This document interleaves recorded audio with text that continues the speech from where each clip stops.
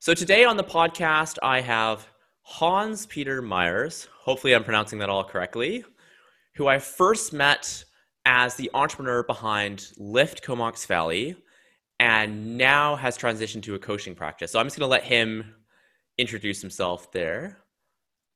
Yeah, so that's how I first met you for sure. I guess I met your dad, and then I met you, and I was running or had started Lyft as a support for entrepreneurs in the Comox Valley now on Vancouver Island. And I guess a couple of years ago, it was just time for me to make a transition out of that. And so now I'm basically teaching yoga and doing coaching. And I have nothing to do with, I'm a startup, I'm an entrepreneur in that space, but I'm not, I passed on the whole Lyft organization to Leif Jason and Sonia Jensen. Right on. And could you just say, where can listeners find your coaching site? I just want to plug it right off the bat. So if anyone's interested, they can go Thanks a find it. lot. So I do a particular kind of coaching. So my interest is in working with people's masculine and feminine energies. It's yoga stuff. You can find me at sacredbodies.ca. So you can find coaching there. You'll also find I also do training and classes there as well. Awesome. And could you also just give so you said Lyft is a support group for businesses and stuff. Mm-hmm. And I mostly knew it as you run various different kind of networking events. Yeah. Even though I think I would say that they're much more than just a networking event, kind of like community events for local businesses here in the Comox Valley. Well, the intention, if you want me to talk about Lyft, so the intention was to bring entrepreneurs together. So that was a neglected sector as far as I could see in terms of getting support, and anywhere on the island. I had been working with tech startups in Vancouver a little bit and found that really exciting. And I was excited by the kind of community that I saw happening there. And I read about, I read a great book by Brad Feld called Startup Communities, and was involved with Startup Canada. And that just led to hosting networking events, hosting pitch events. We did lots of business development events. And we started in the Comox Valley and then we branched and started including entrepreneurs in Campbell River and the Nanaimo. At one point we had members from Quadra Island to Victoria. So wow. But that was and that was a lot. And that was time. Yeah. It was a big thing to bite off, and it was very cool what we were doing. But like I said, I have nothing to do with that now, and I'm really glad to see Leif and Sonia, carrying on. But that was, I guess, the big thing in terms of what I'm doing now is I saw that work as really important. I grew up in this area. Yeah. I just saw my whole life saw people move here because it was a great place to live, not because there was work or economic opportunity necessarily. And then people became entrepreneurs by default. They didn't plan on coming here and being entrepreneurs. They planned on moving here and because they wanted a nice place to live. Yeah. And then they became entrepreneurs. So, and that's happening in communities all across the island. I mean, there's just, so that was why I started doing what I started doing. And we had a lot of support from some key organizations at the time. And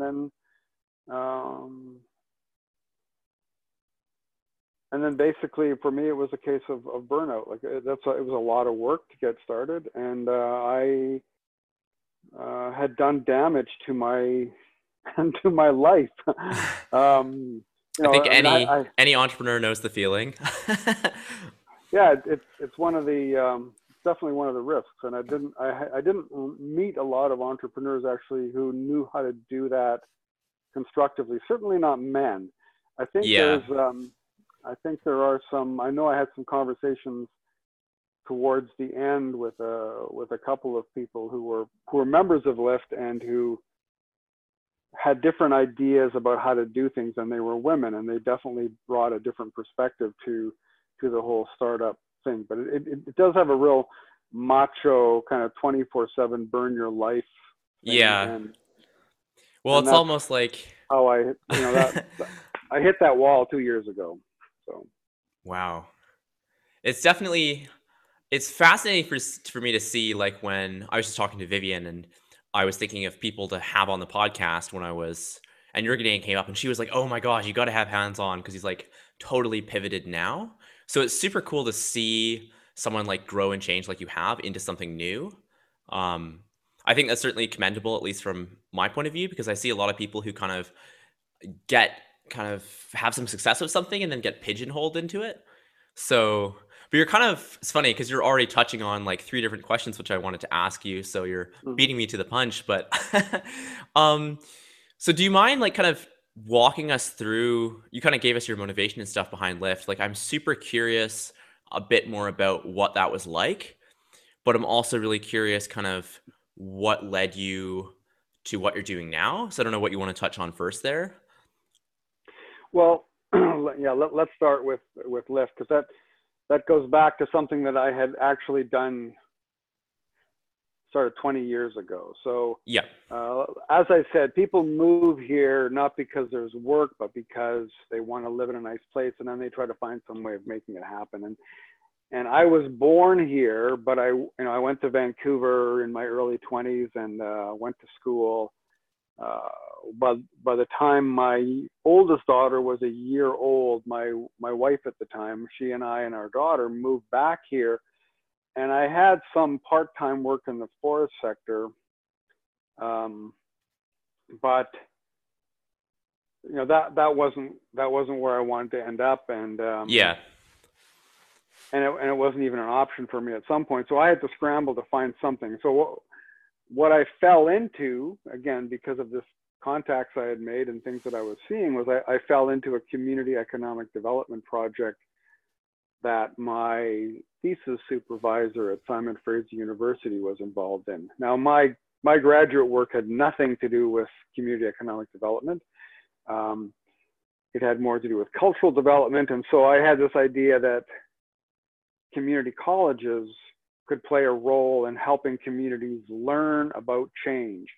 And so I started something then. It was really small, but as when I look back on it, it's very familiar. Like, so I started hosting speaker events. I hosted Yeah. workshops, bringing people together to learn from each other. Now that traveled its way, and then I had an accident which changed my life and basically meant that I couldn't do that kind of work anymore. Oh, And yikes. I had to take a break from that. But Just that from was really doing like speaking events and stuff?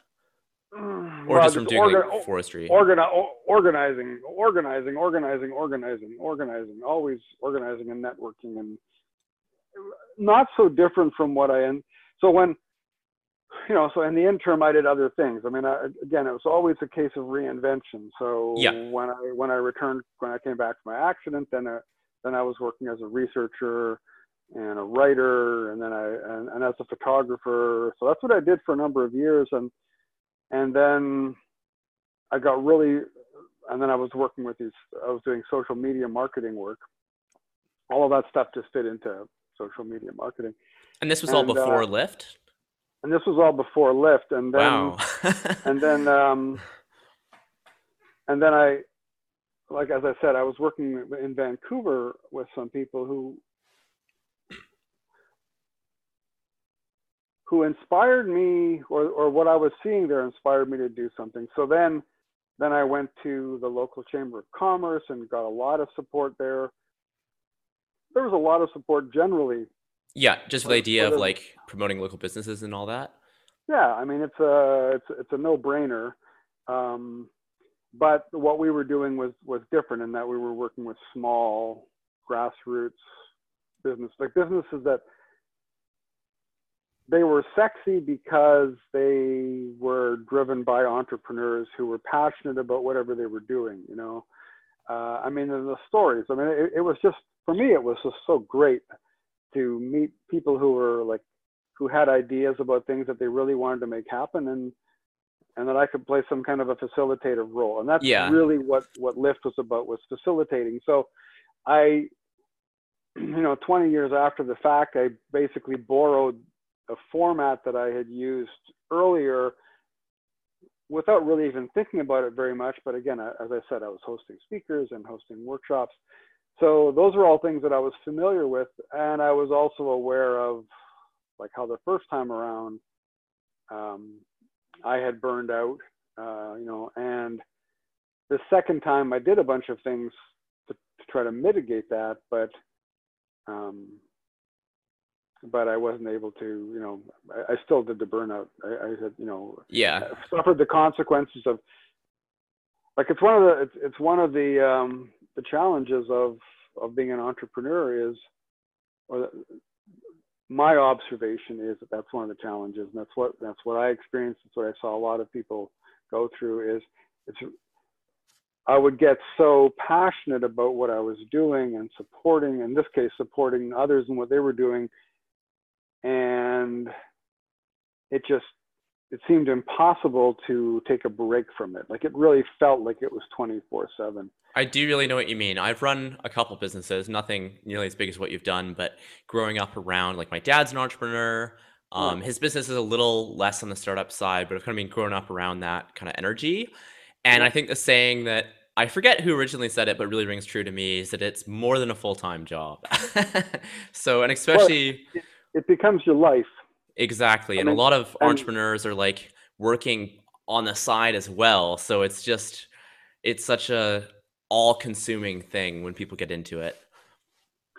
so if it's consuming all of me, then there's not much of me left for other people. So the interesting thing, so as I said, basically two years ago now, like 2 years ago in November, I hit a wall. It was like, okay, I can't keep working the way I'm working. I had suffered a personal loss, a couple of months before, like, Yeah. um, and and it was, something's not right here. And I'm lucky. I've got one particular wise person in my life, and he had just said to me, you need to slow down. He'd been saying that to me for a couple of years, and at that point, I couldn't imagine, like, how can I slow down? Yeah. I'm building this thing that is really exciting, and it seems to have Well, it's so much has a life always of so its much own. easier said than done. Like, Yeah, but it was exactly. I mean, that was one of the interesting things, was conversations um, with Liz Wooten and Heather Evans separately, but about this thing about, like, how to be an entrepreneur and still be a human being, because that's what it felt like. The choice got to be, I can't be a human being anymore. I'm just this thing running this organization, and so as I said, that November I hit a wall, and I finally took my wise friend up on his offer to just coach me through some meditation. And it wasn't like I was a stranger to that, and I wasn't a stranger to yoga. I mean, I'd been doing yoga off and on regularly since I was in my early 20s. yeah. And even before that, my mom used to do yoga on TV, listen to TV people, and as a kid we used to do it, right? But it was then, that November, that it was he coached me through a meditation, and I had one of those experiences like, oh, I actually feel like I'm sane. I'm not, like, I had an hour of calm, Hmm. and then I just started, like, on my own, just every day. I would get up in the morning, 6 o'clock in the morning, and I'd light my fire, and I'd sit there with my dog, and I would just sit. First it was a half hour, and then it was an hour, and that was, like, the best part of my day. And as I sat there, it just really became clear to me about what I needed to do. And one of those things was was slow down, and it was to stop doing this stuff. And that was hard, like, how do I stop doing this thing, which seems to have a life of its own, but I was lucky in that I guess this is my, like, one of my words of, it's not my wisdom. It's lots of entrepreneurs' wisdom, but, create systems so that you can actually step away and that things more or less don't need constant attention. And I had been doing that. I had been putting that into place. So when I hit the wall, I was actually able to step back, and I had people in place to pick up a lot of what needed to be done. So I was able to slow down. I was able to unplug, and then over the next couple of months, which were over the, December, January, which is a slow time for us anyway. Yeah, and this is like 2019, like last year, or that was 2018. Okay. So it was 2 years ago. Wow. And so I, lucky for me, I had put enough. And surprisingly, I was a bit surprised because I didn't. And again, this is an observation I think for lots of entrepreneurs, is that there's always so much to do that we don't know, we aren't really giving ourselves credit for what we've done. So there's this push to keep doing, because it always feels like it's never enough. So the big surprise for me was that I'd actually done a lot of what I needed to do so that I could basically take a break and slow down. And then when I started to plug in again, what I realized was my heart was not there anymore. Like, I just couldn't do it the way I had been. Because I had slowed down, because I had started to meditate, because I had started to follow a practice, a yogic practice that had been presented to me several years before. Just all these things just kind of was like, okay, now's the time to do this stuff. And as I did it, it was clear to me that this is not, like I said, my heart's not there anymore. And so how do what happens now? Because for me, I was done. Like, I had a really hard time, but I had all, there was a Lift community, and there were people who were telling me that it was really valuable to them.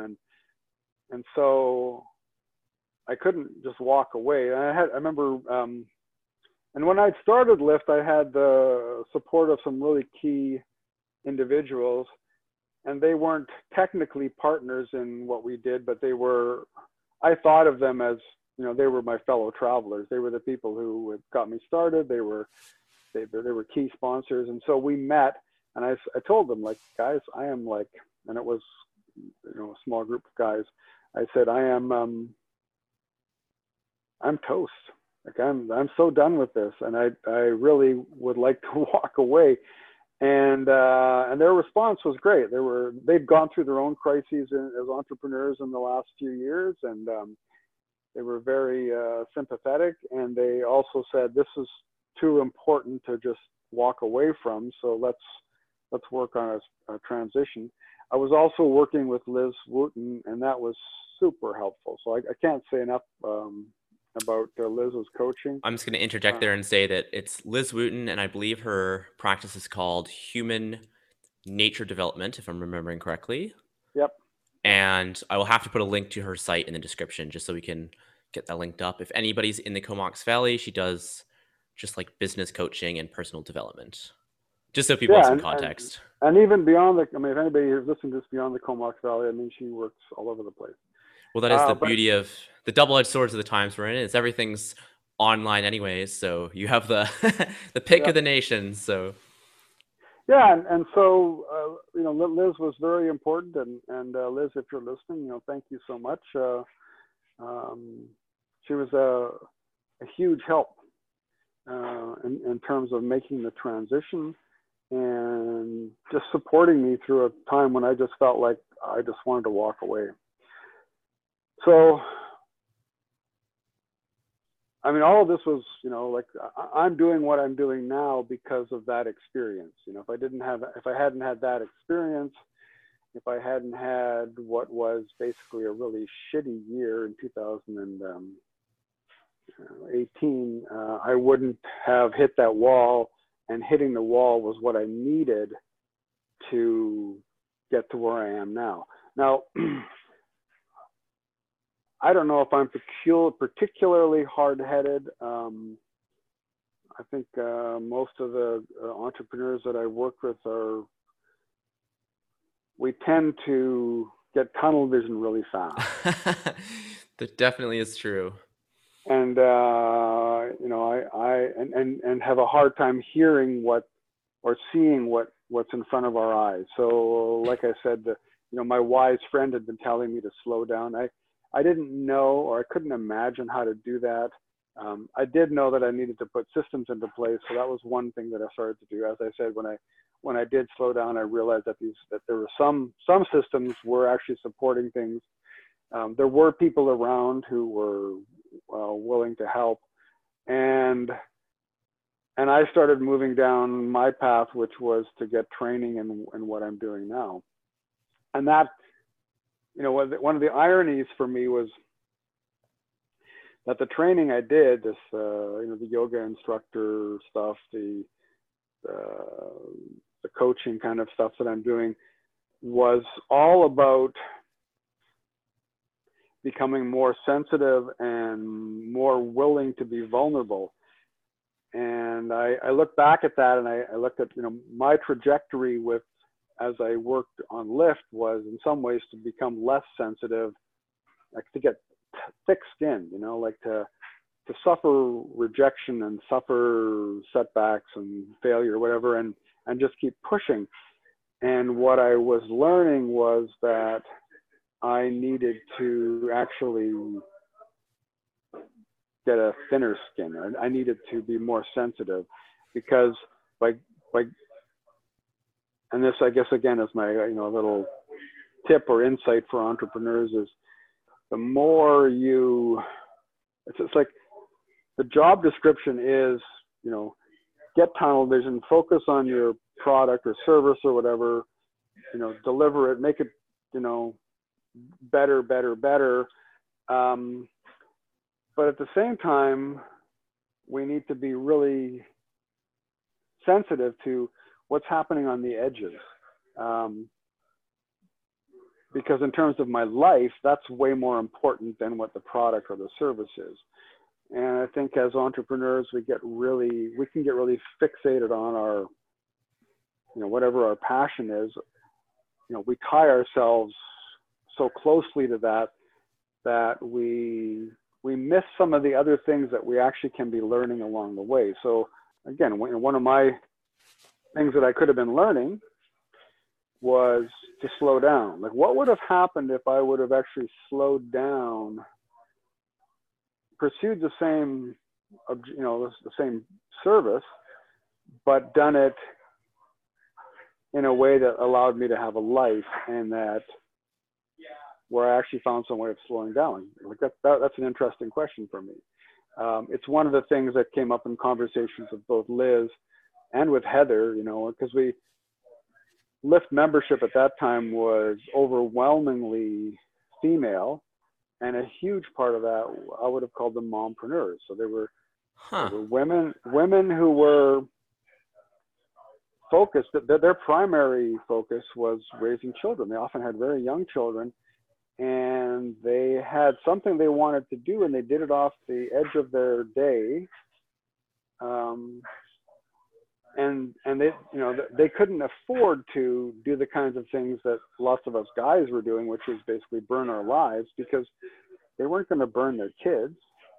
I'm sure kids get burned and those kind of things sometimes, but what I saw was women who were actually walking a really different entrepreneurial path than the kind of entrepreneurial path that you see celebrated in the media, So that was an interesting, that was something that Liz brought up.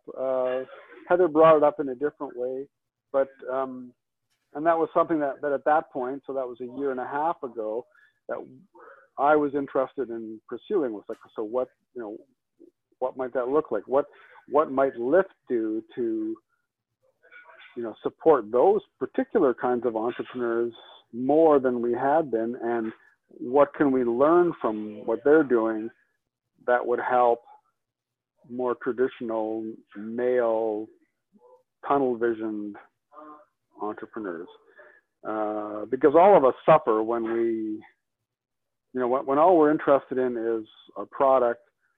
Or I didn't run into too many entrepreneurs who were just motivated by money.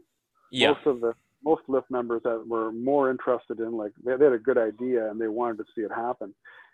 But I ran into lots of, I did, and I still do run into lots of, particularly men who are focused on making lots of money to the expense of everything else. And it doesn't really matter what it is. I think it's just if we get that kind of tunnel vision, then everybody suffers. I certainly relate to what you're saying, and it's kind of fascinating for me because, like, I've run a couple of businesses and done my little thing here and there, but I'm like currently in the process of putting in my applications to business schools and stuff, and kind of figuring out what I want to do with my life and that whole end of high school pressure. But it is certainly rings very true to me what you're saying about how I wouldn't even go say just entrepreneurs, but so many people I feel get so tunnel vision into things like money. I think it's really interesting to hear the Lyft. I mean, it's not that surprising to me having been to one meeting, but when you think of entrepreneurs, we often think of people who are the kind of like Silicon Valley startups, like super tunnel vision in onto money as per se. So it's kind of cool to hear that you attracted a much different demographic than the typical kind of like white guys coding with their keyboard kind of thing. So that's really cool to hear. But well, that's an interesting, like, that really is one of the, I think, problems with how we think about entrepreneurs, period, and maybe how we think about our economy.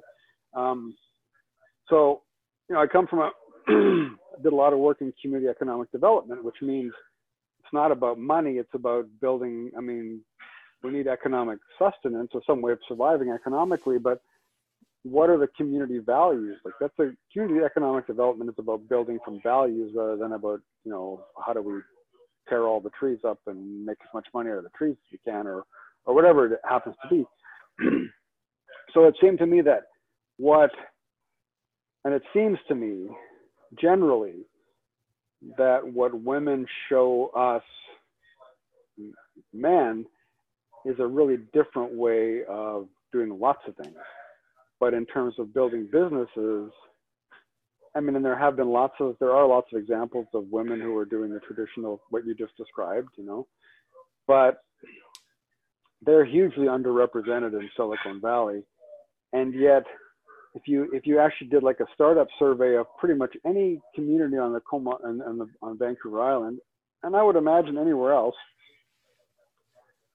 and as a sidebar, I mean, that's why microloan agencies target women in developing countries, is because women are doing community economic development based on family value, on supporting their families and their extended families. So they're doing community economic development, and they're often,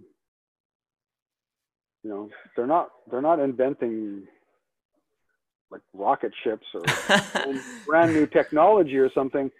They're often finding ways to deliver much needed services in new ways.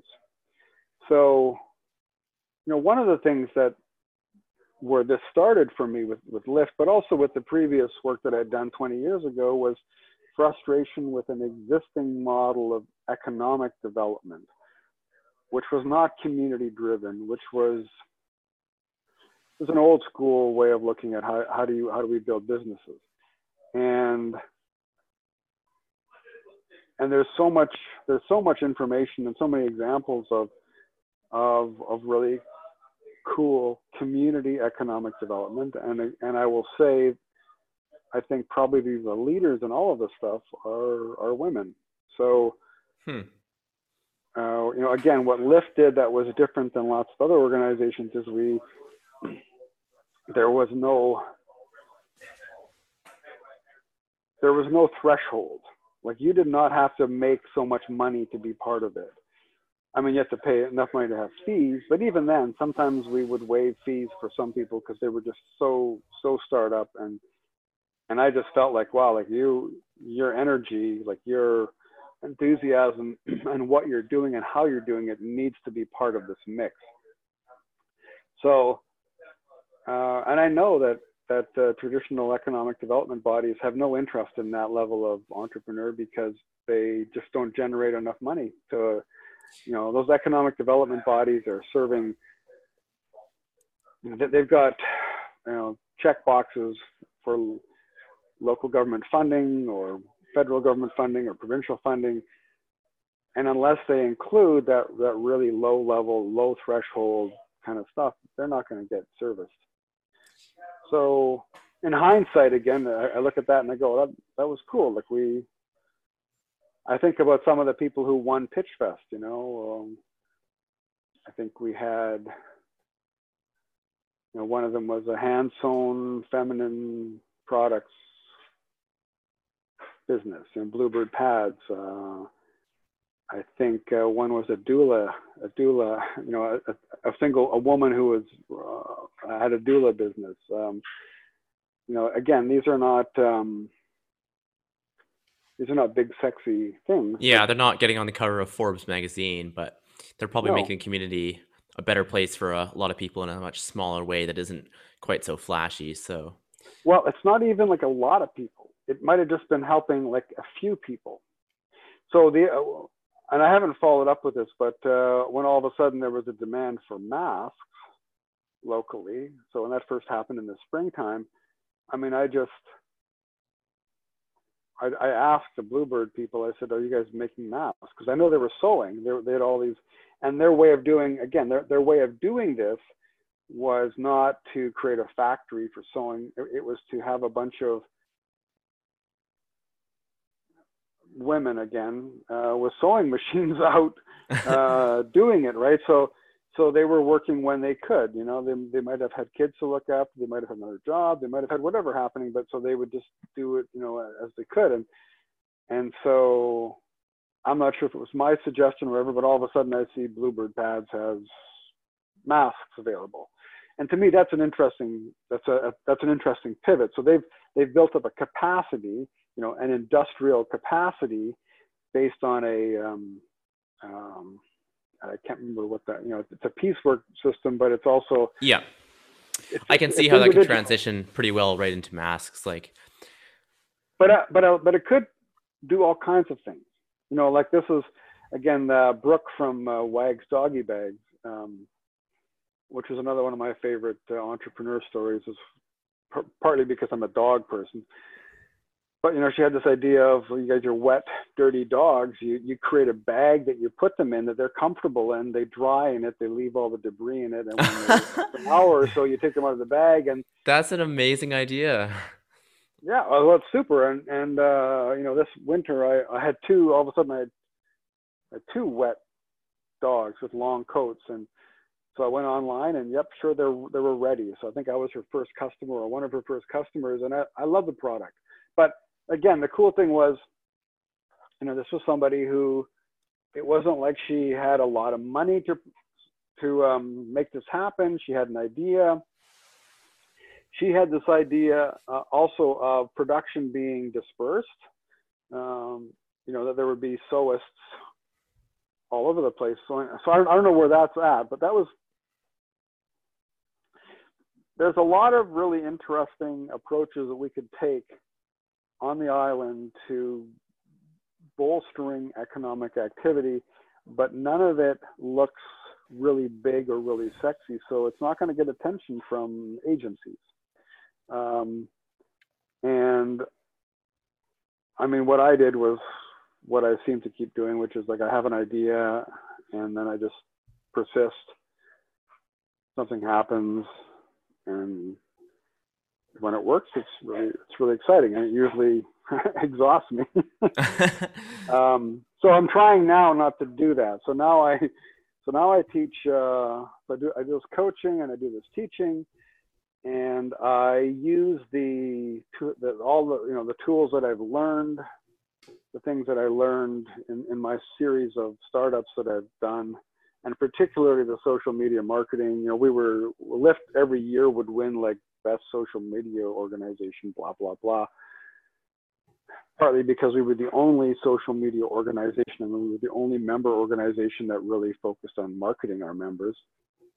But just taking those tools and then learning how to, so I do live yoga classes. Every week there's a live yoga class that's free. And that's part of the sales funnel, the marketing funnel is like offer stuff for free. People start getting interested. They might sign up for a series. They might sign up for coaching. But what I realized the other day was I really don't care if anybody signs up for anything. So I am free to do what I believe I need to do and not be constrained by some idea that I have to have a certain mark, like a size market, or have people sign up. And I think that was to go back to Lyft. I think that was one of the challenges, because that's again the traditional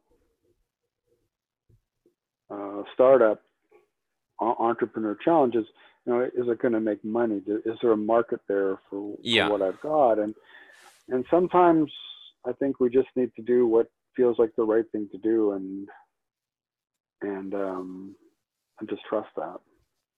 Well, I almost feel like it's interesting here. You've left me so many things that I want to touch on now, but the issue is always we only have so much time. But I definitely hear what you're saying, and I think that what a lot of people think of entrepreneurship these days is a very certain kind of like what I would consider more startups, like the whole, I don't know, any of the Silicon Valley stuff where it's very explicitly, we're going to make this idea as fast as we can. We're going to test if it can make money as fast as we can. Or in many cases, we're just going to worry about engaging as many users as we can and then trying to make money. And it's a very different approach to the more holistic kind of small business, like trying to solve a problem in your community kind of approach, for better or for worse. I don't think most businesses in communities actually try to solve problems for community. So this is another thing, is that there are people, it's not my word, social entrepreneurs. So people who are really good at bringing things together, whether it's money or people, to solve problems within the community. So an example of that would have been 10 years ago, let's say, downtown Courtenay, maybe it wasn't that long ago, but somewhere around there, downtown Courtenay had a number of vacancies. Yep. And the local economic development body really was not responding.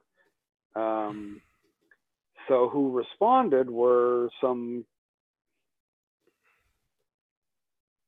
people I know who I would call social entrepreneurs, but they were more cultural entrepreneurs. So they started a festival. It became an annual festival for a number of years. It started in the alleys of downtown Courtenay,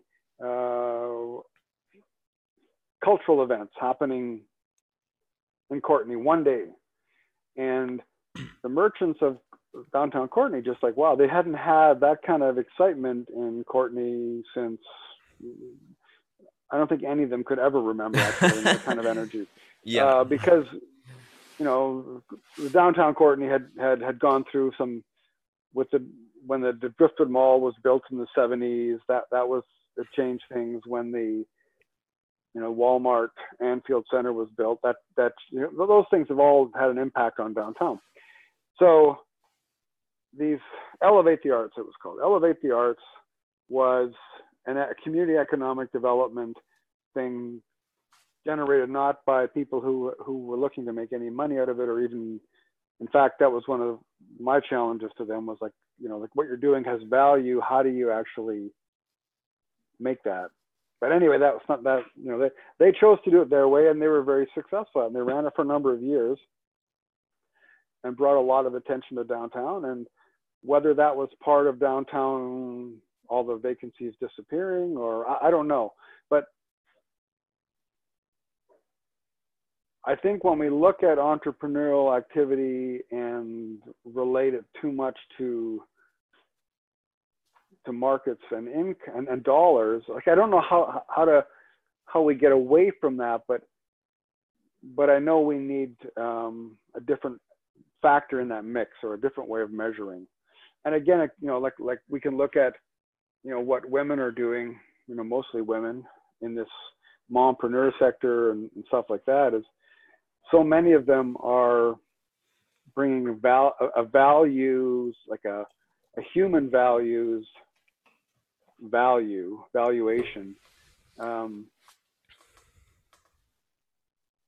that's part of the mix. So it isn't just money. And I don't see. I mean, I think we're going to start seeing that change. I think the old school, especially with things like attention to climate change, like we're going to start seeing, there are people who are valuing forests, for example, for their ability to store carbon. So all of a sudden, it's possible to think of our forests as maybe being more valuable as carbon sinks than as timber or lumber. When that starts to happen, all of a sudden our remote communities become potentially incredibly wealthy. I know 20 years ago, 25 years ago, there was research that had started in looking at non-timber values in the forest. And that was way ahead of its time, but again, that's gonna start becoming more important now, and the people who are tuned into that. So one of the examples is harmonic arts. You know harmonic arts? Absolutely, I do.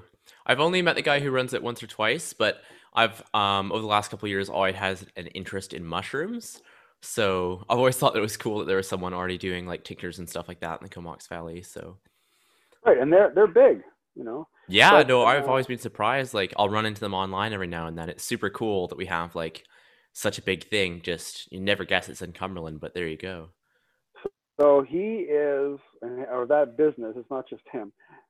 They are bringing, they're taking value from the forest that's non-timber. Like 20 years ago, 30 years ago, nobody would have thought that you could run that size of a business based on that kind of stuff. I think we're going to see more and more of that. Just like we've seen. So one of the things that struck me in the lift work was, and I should have been more tuned into this, but I was like amazed at how many of our members and beyond that, I mean, it wasn't just our members, the whole, I guess what I'm part of now, the whole wellness entrepreneur sector, wellness / lifestyles, but mostly health and wellness stuff. How many people are here, doing retreats? How many people are here? There's just the basic services like massage, counseling, coaching, whatever. But then you get into retreats and stuff. And again, now we're using, this locale or another locale, and its value is in its non-developed or relatively undeveloped, more pristine nature. Well, I definitely know what you're saying, and I think one of the, at least for me, one of the best examples of how you can clearly show inarguably the value just leaving forests and stuff alone can have is if you look at somewhere like the town of Cumberland, where it went from, since I've moved here, it's always been this like more well-known, like people want to live there, but it went from, I've heard people refer to it as, oh, back in the day we used to call it Scumberland because it was a bunch of kind of hippies and dirtbags and just people who a lot of the like richer people moving from the mainland wouldn't want to associate with. And because of that kind of classic gentrification with the forest and the mountain bike trails, for those who are not in the know, Cumberland has like world-class mountain bike trails that have slowly been built out because of that town.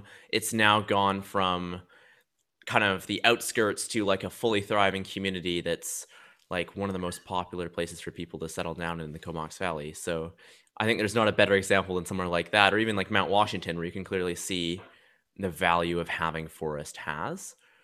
Yeah, that's a good point. So, I mean, Cumberland is a great example of a community economic development approach that was not taken officially. This was people in the community who started to organize to protect the forest around their community.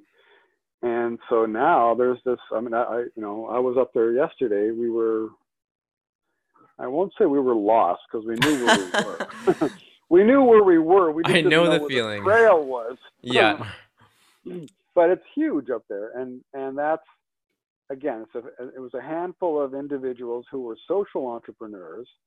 Who, I mean, I kept saying to them, "You guys are doing community economic development. You guys are doing community economic development." You know, and I saw value, even though I don't live in Cumberland. I mean, we benefit. I live in Courtenay. We benefit from Cumberland being this amazing place, and what's been happening there isn't just the forest, but for years it's been attracting again people who wanted a cheap place to live, who were wanting to spend time on making art and making music and doing other funky stuff, and now there's this funky town, and people travel to Cumberland for the music.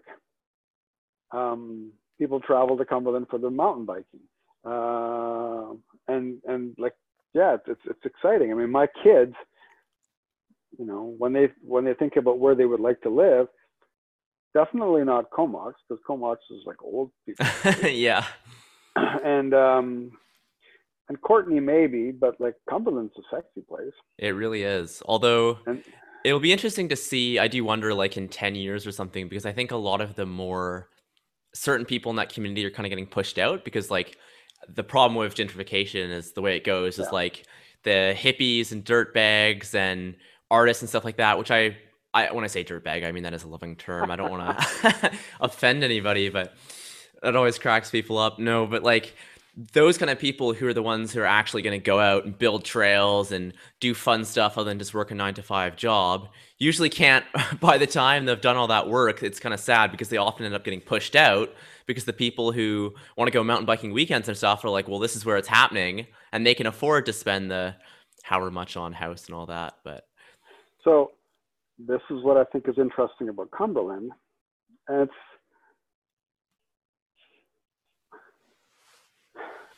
so at one time, you know, when I was young, so much of what happened at community happened because there were clubs like the Elks Clubs or the Lions Clubs or the Loyal Order of Water Buffaloes, if you were a Fred Flintstones watcher. You know, and they were opportunities to get together and have fun, but they also did things. So things got built that were outside of what government might do, and certainly outside of what a business would do, because there was no business rationale. So Cumberland so that's, you know, a lot of the cool stuff that we see in our communities on the island is stuff that's put in by those organizations. In a place like Cumberland, something like their whole the off-road, the mountain bike scene, yeah, is built by those grassroots people. So you're right. Economically, those people, you know, there's gentrification could push them out, but they're actually running a show. So, you know, the people who are in charge of the museum, the museum. Yeah. Board, Well, even like just the go mountain on. bike trails themselves, it's really impressive. I mean, it still has a lot of work there. Like there's still the the Cumberland Forest in many places is still actively being logged. Um, but honestly, like compared to so many communities, there's such a support for the mountain bikers there, just because I think a lot of people have it's pretty obvious, like since the town was built on it, people realize the economic value. So I think a lot of the But original people, even before that, yeah, this is what I think is special about Cumberland, and was special about Black Creek and Courtenay and, you know, any other places, is that the people who are in the social entrepreneurs, that the nonprofit sector, those people who are doing stuff like building trails, they're not doing it because of community economic development. They're doing it because they want to ride, and then they'll do it because their kids will want to ride. Just like if you're involved in softball or in ball in the Comox Valley, there's a huge ball scene. I don't really know it, but it's crazy how big it is. And these people do it not because anybody's going to get rich. They do it because they want to play.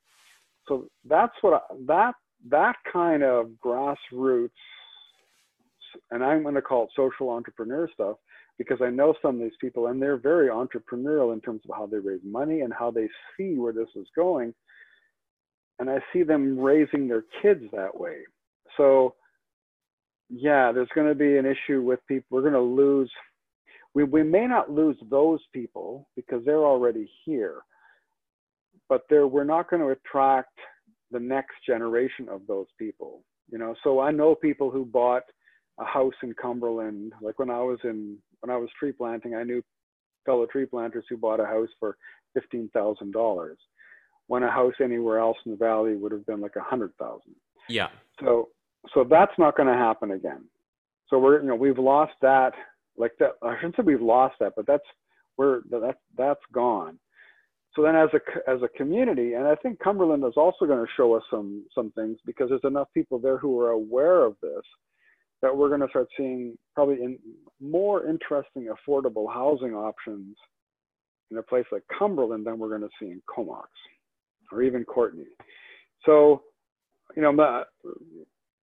I'm pretty optimistic about Cumberland's future in that sense, because I think that the social entrepreneurs who have done the things to make it what it is, or done a lot of the things, like not everything, but a lot of things, are pretty smart people, and they are looking at things in a very entrepreneurial way, but what's driving them isn't money, but community values and values of inclusion, the kind of stuff you're talking about. How do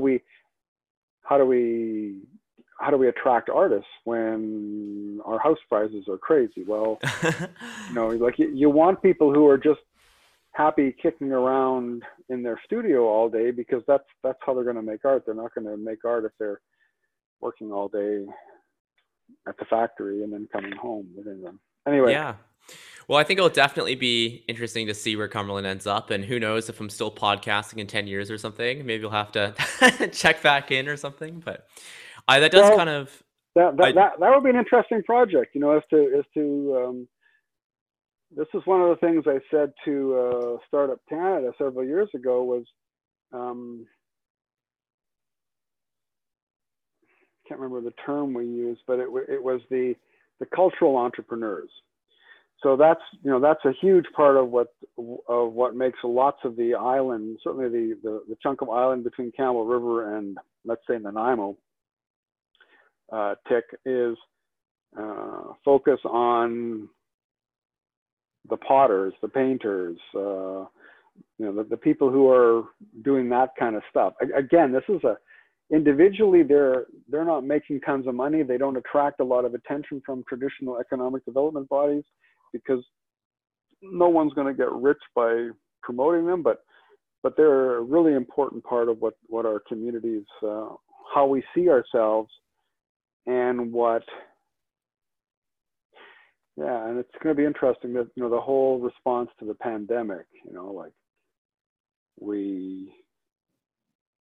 well, it's like a whole another can of worms, but just being conscious of the time, there's one question that I really wanted to ask you, because I'm kind of curious about. So in today's day and age, it's interesting to me.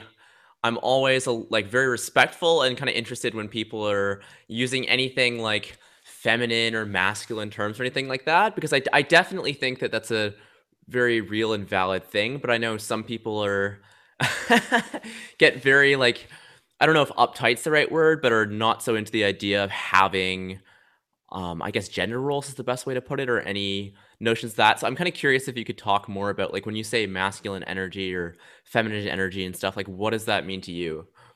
Because I kind of have what I've seen kind of and stuff that just like anecdotally I feel like most people kind of feel, but it's always interesting when people are putting themselves out there and being like, this is what I'm working with.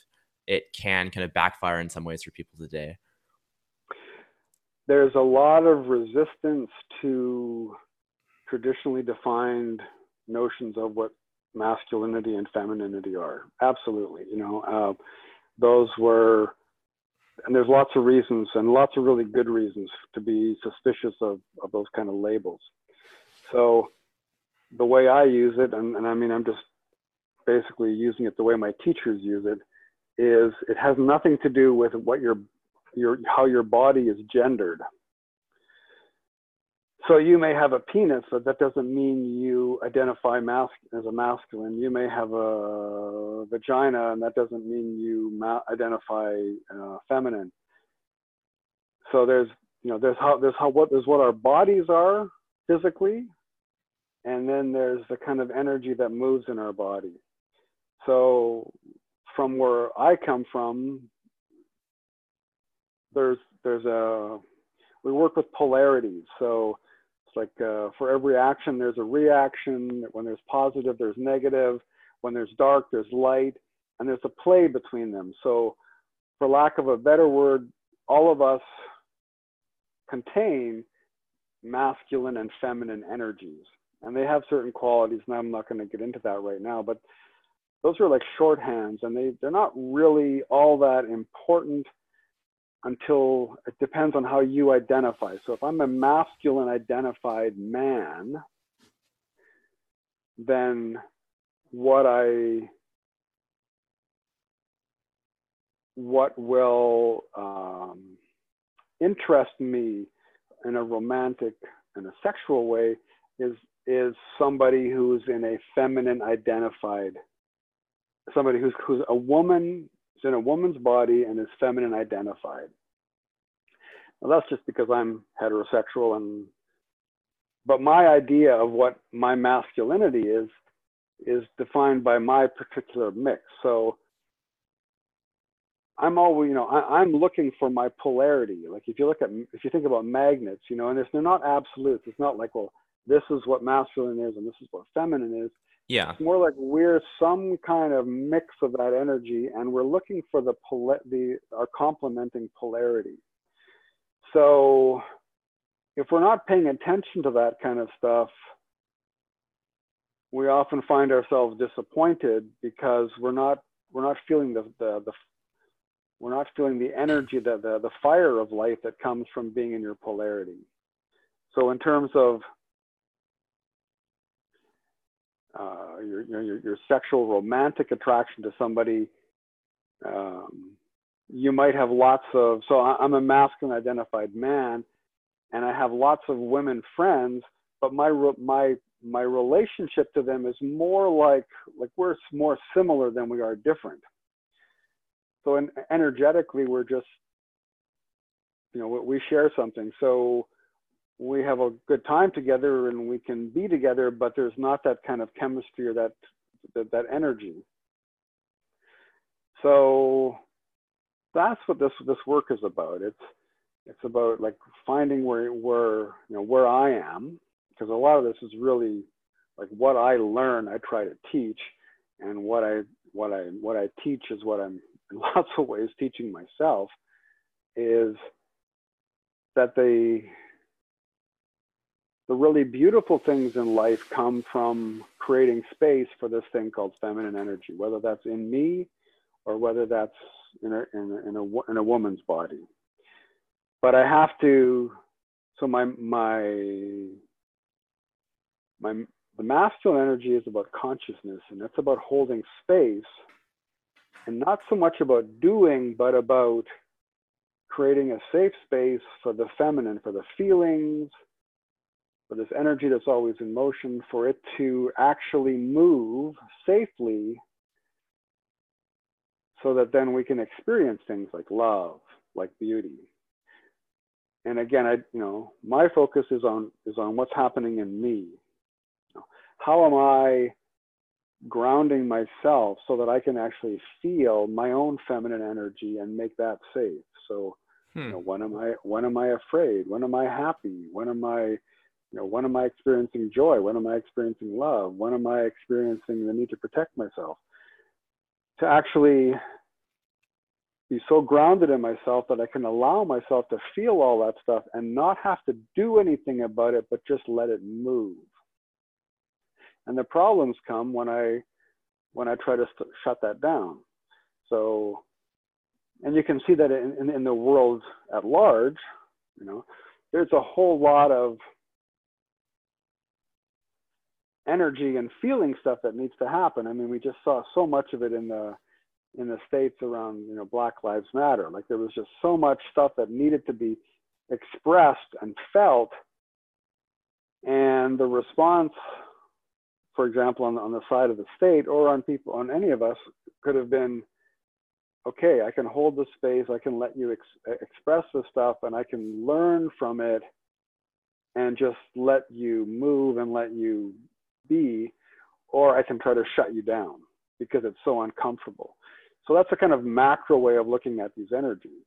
And the micro way of looking at it is, all of us grow up with some kind of trauma. I mean, some people experience profound trauma. Some people, their trauma was that they didn't get the pony for Christmas.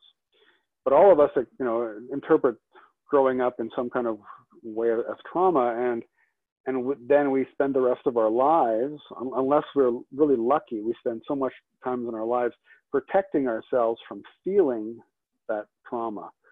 So this work is about, particularly the stuff that I do around sacred masculine, what I call the sacred masculine, is like grounding, creating capacity in my body to just safely feel my traumas, big or little, imposed from outside and the ones that I create. I mean, it's just all kinds of stuff. And just letting it move without feeling like I need to shut it down. And once I'm able to do that safely for myself, then I'm going to be safer for the women and kids around me. So, one of the reasons I do this, I have some important females in my life. So I have 2 daughters. I have a granddaughter now. I have a mother. I have a sister.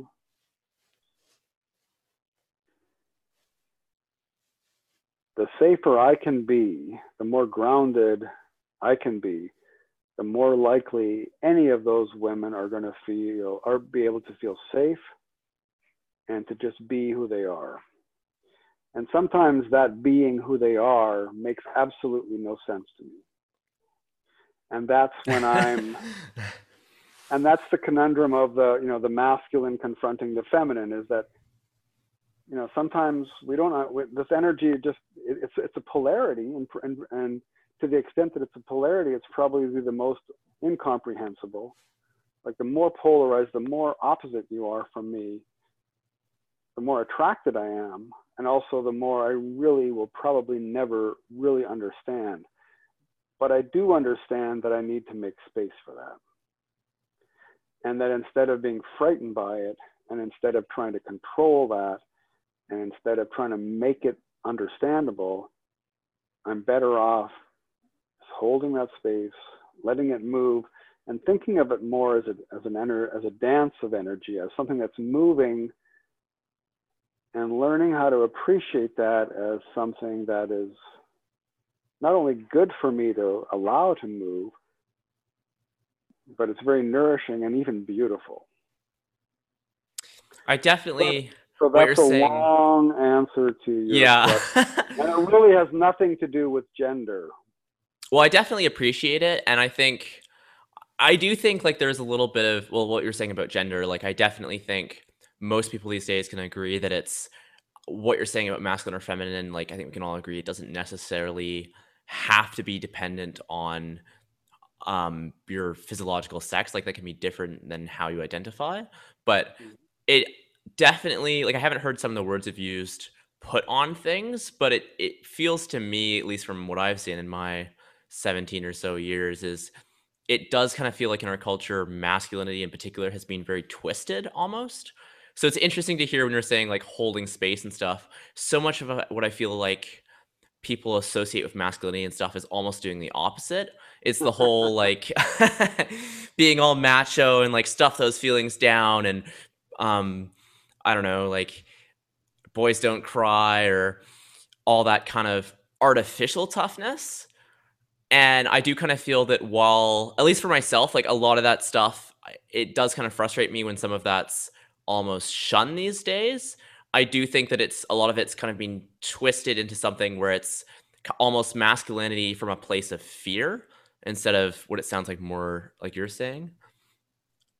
Well, I think that that's like I don't know about you, you know, but my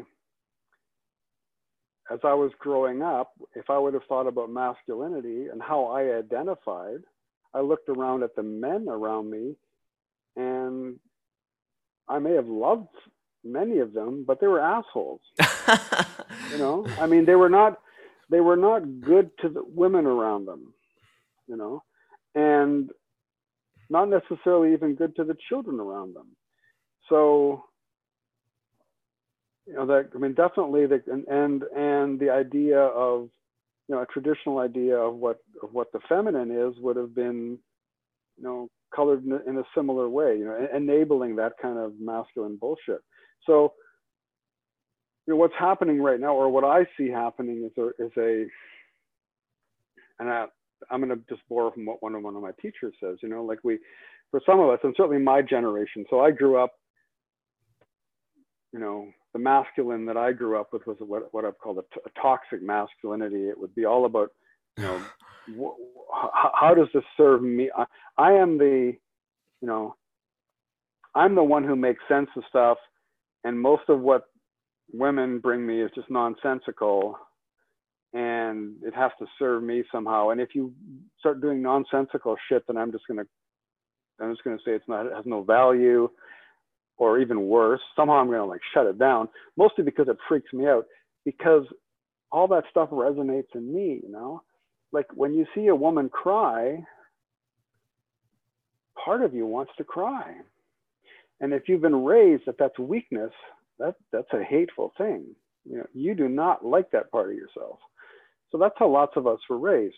And then, you know, as a response to the second wave of feminism, which, you know, happened in the mid to late 60s, and I certainly experienced this, you know, like basically we rejected all that masculine stuff, and we became much more, you know, feminine identified, which was a really good thing in lots of ways.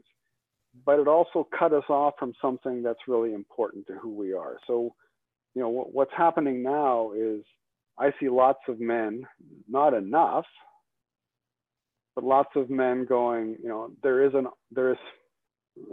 let's use this word. There's an honorable, there is a healthy way to be masculine. But what is it? Like, where are the models?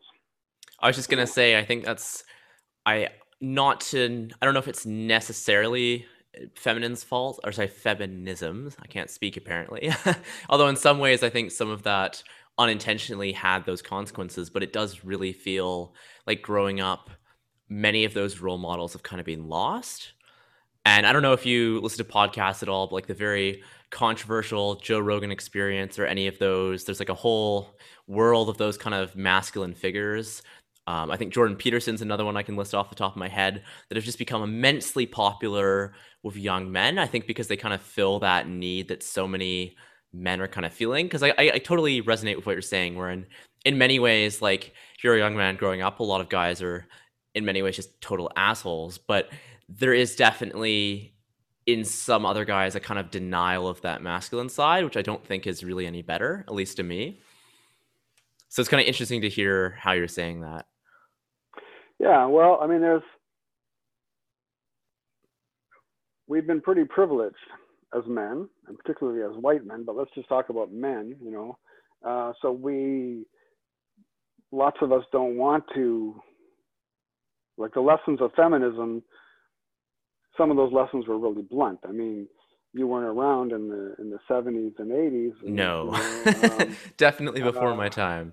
it was an interesting time to be in relationships. Um, so lots of us softened, and but that didn't really get us to where we wanted to be. So then you have this backlash of like, okay, be real men again. Well, I don't know. Like, there's always going to be mass kind of or popular reactions to stuff, and it's definitely not feminism's fault. Um, just like traditional mid-century masculinity was not, feminism. It wasn't that's fault that feminism, the second wave, emerged, but it was because of that. Like, and that's just, we're just trying to figure this stuff out. We've gone from in the space of like 150 years, less in some cases, we've gone from very traditional communities where things may have been more natural, although there were always people who suffered in traditional communities, to the very toxic versions of that in industrial cultures, and now some of us are exploring like what comes next. And the the stuff that I'm teaching is like, it's really old. Like, some of the stuff is like 2,000 or 3,000 years old. It's the idea that we have these energies within us, and we happen to be born in certain kinds of bodies. The most important thing is like that we have these energies within us, and how do we work with them, and then what does that mean as we go out? So, like I said to you, as if I do this work on what's called resetting my nervous system, my capacity to feel without feeling like I need to do anything. Like, that's a big one. Like us guys, Yeah, definitely. men, we see everything as a problem. So if I'm upset, or if my woman is upset, then I need to do something about it. But mostly what I need to learn to do is just honor. I don't want to use that word. I just need to hold the space for that upset, and then see where it goes, and stay present. Like, stay present with myself as well as her. And I see it mostly now with my kids and my granddaughter now. Like stop making it about me. That person's upset is not about me. They've got some feelings, and I don't need to be threatened by that. And I don't need to take charge. I don't need to do anything except for be present. That's really all that the feminine, whether it's within me or it's in a woman's body, that's really all they need, is for me to be present, to witness that. And if I'm strong in that, not take charge, fix things kind of thing, but strong in terms of like, yeah, you can be that storm, and I'm not going to take it personally. Like, that would be my advice to any young man, is like, yeah, the closer you get to women, the more you're going to experience the storm.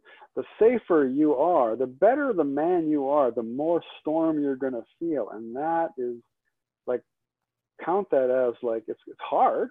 It's hard when that storm is like, whoa, what the fuck? Why are you saying these things to me? Why? Like, just, it's like, it's not about you. In fact, the safer she is, the safer she feels with you, the more she's going to bring up the stuff that's been hurting her. And women have generations of hurt to lay on our doorsteps. So there's all kinds of what I would call reactionary, masculinity. Like, I'm not going to say who those people are, but who are like, just, like, you got to be a real man or some kind of thing like that. I would say, being a real man is your capacity to hold space and let other people feel things without taking it on as your problem. Not, like, just being there, letting them feel stuff. And when they're ready, they're going to ask for what they need. They won't need you to fix it. But that's hard. And that's why I teach what I teach.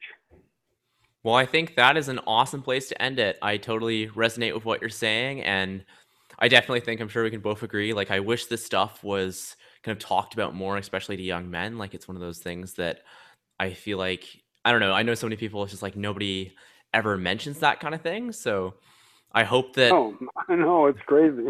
yeah, like I really hope that if there's any young men listening to this, like myself, hopefully they got something out of it. And there's like, it's funny talking to you. There's so many things where it's like, oh, I want to dive into that, but I'm about to have a bunch of noise by the studio, so we better wrap things up there. But thank you so Thanks much a for your lot. time, Hans. Hey, well, thanks for asking me. This has been, I really appreciate it. And Yeah, that was really interesting, and I'm super thrilled that you're doing the work which you are, and I think it definitely has to be done. And I really hope that you're able to keep doing everything through the pandemic and all that. And do you want to just plug your site one more time, or anywhere anyone should get in touch if yeah, they're interested? so whether you're a man or a woman, however you identify yourself, you can find yoga classes, training, and coaching at sacredbodies.ca.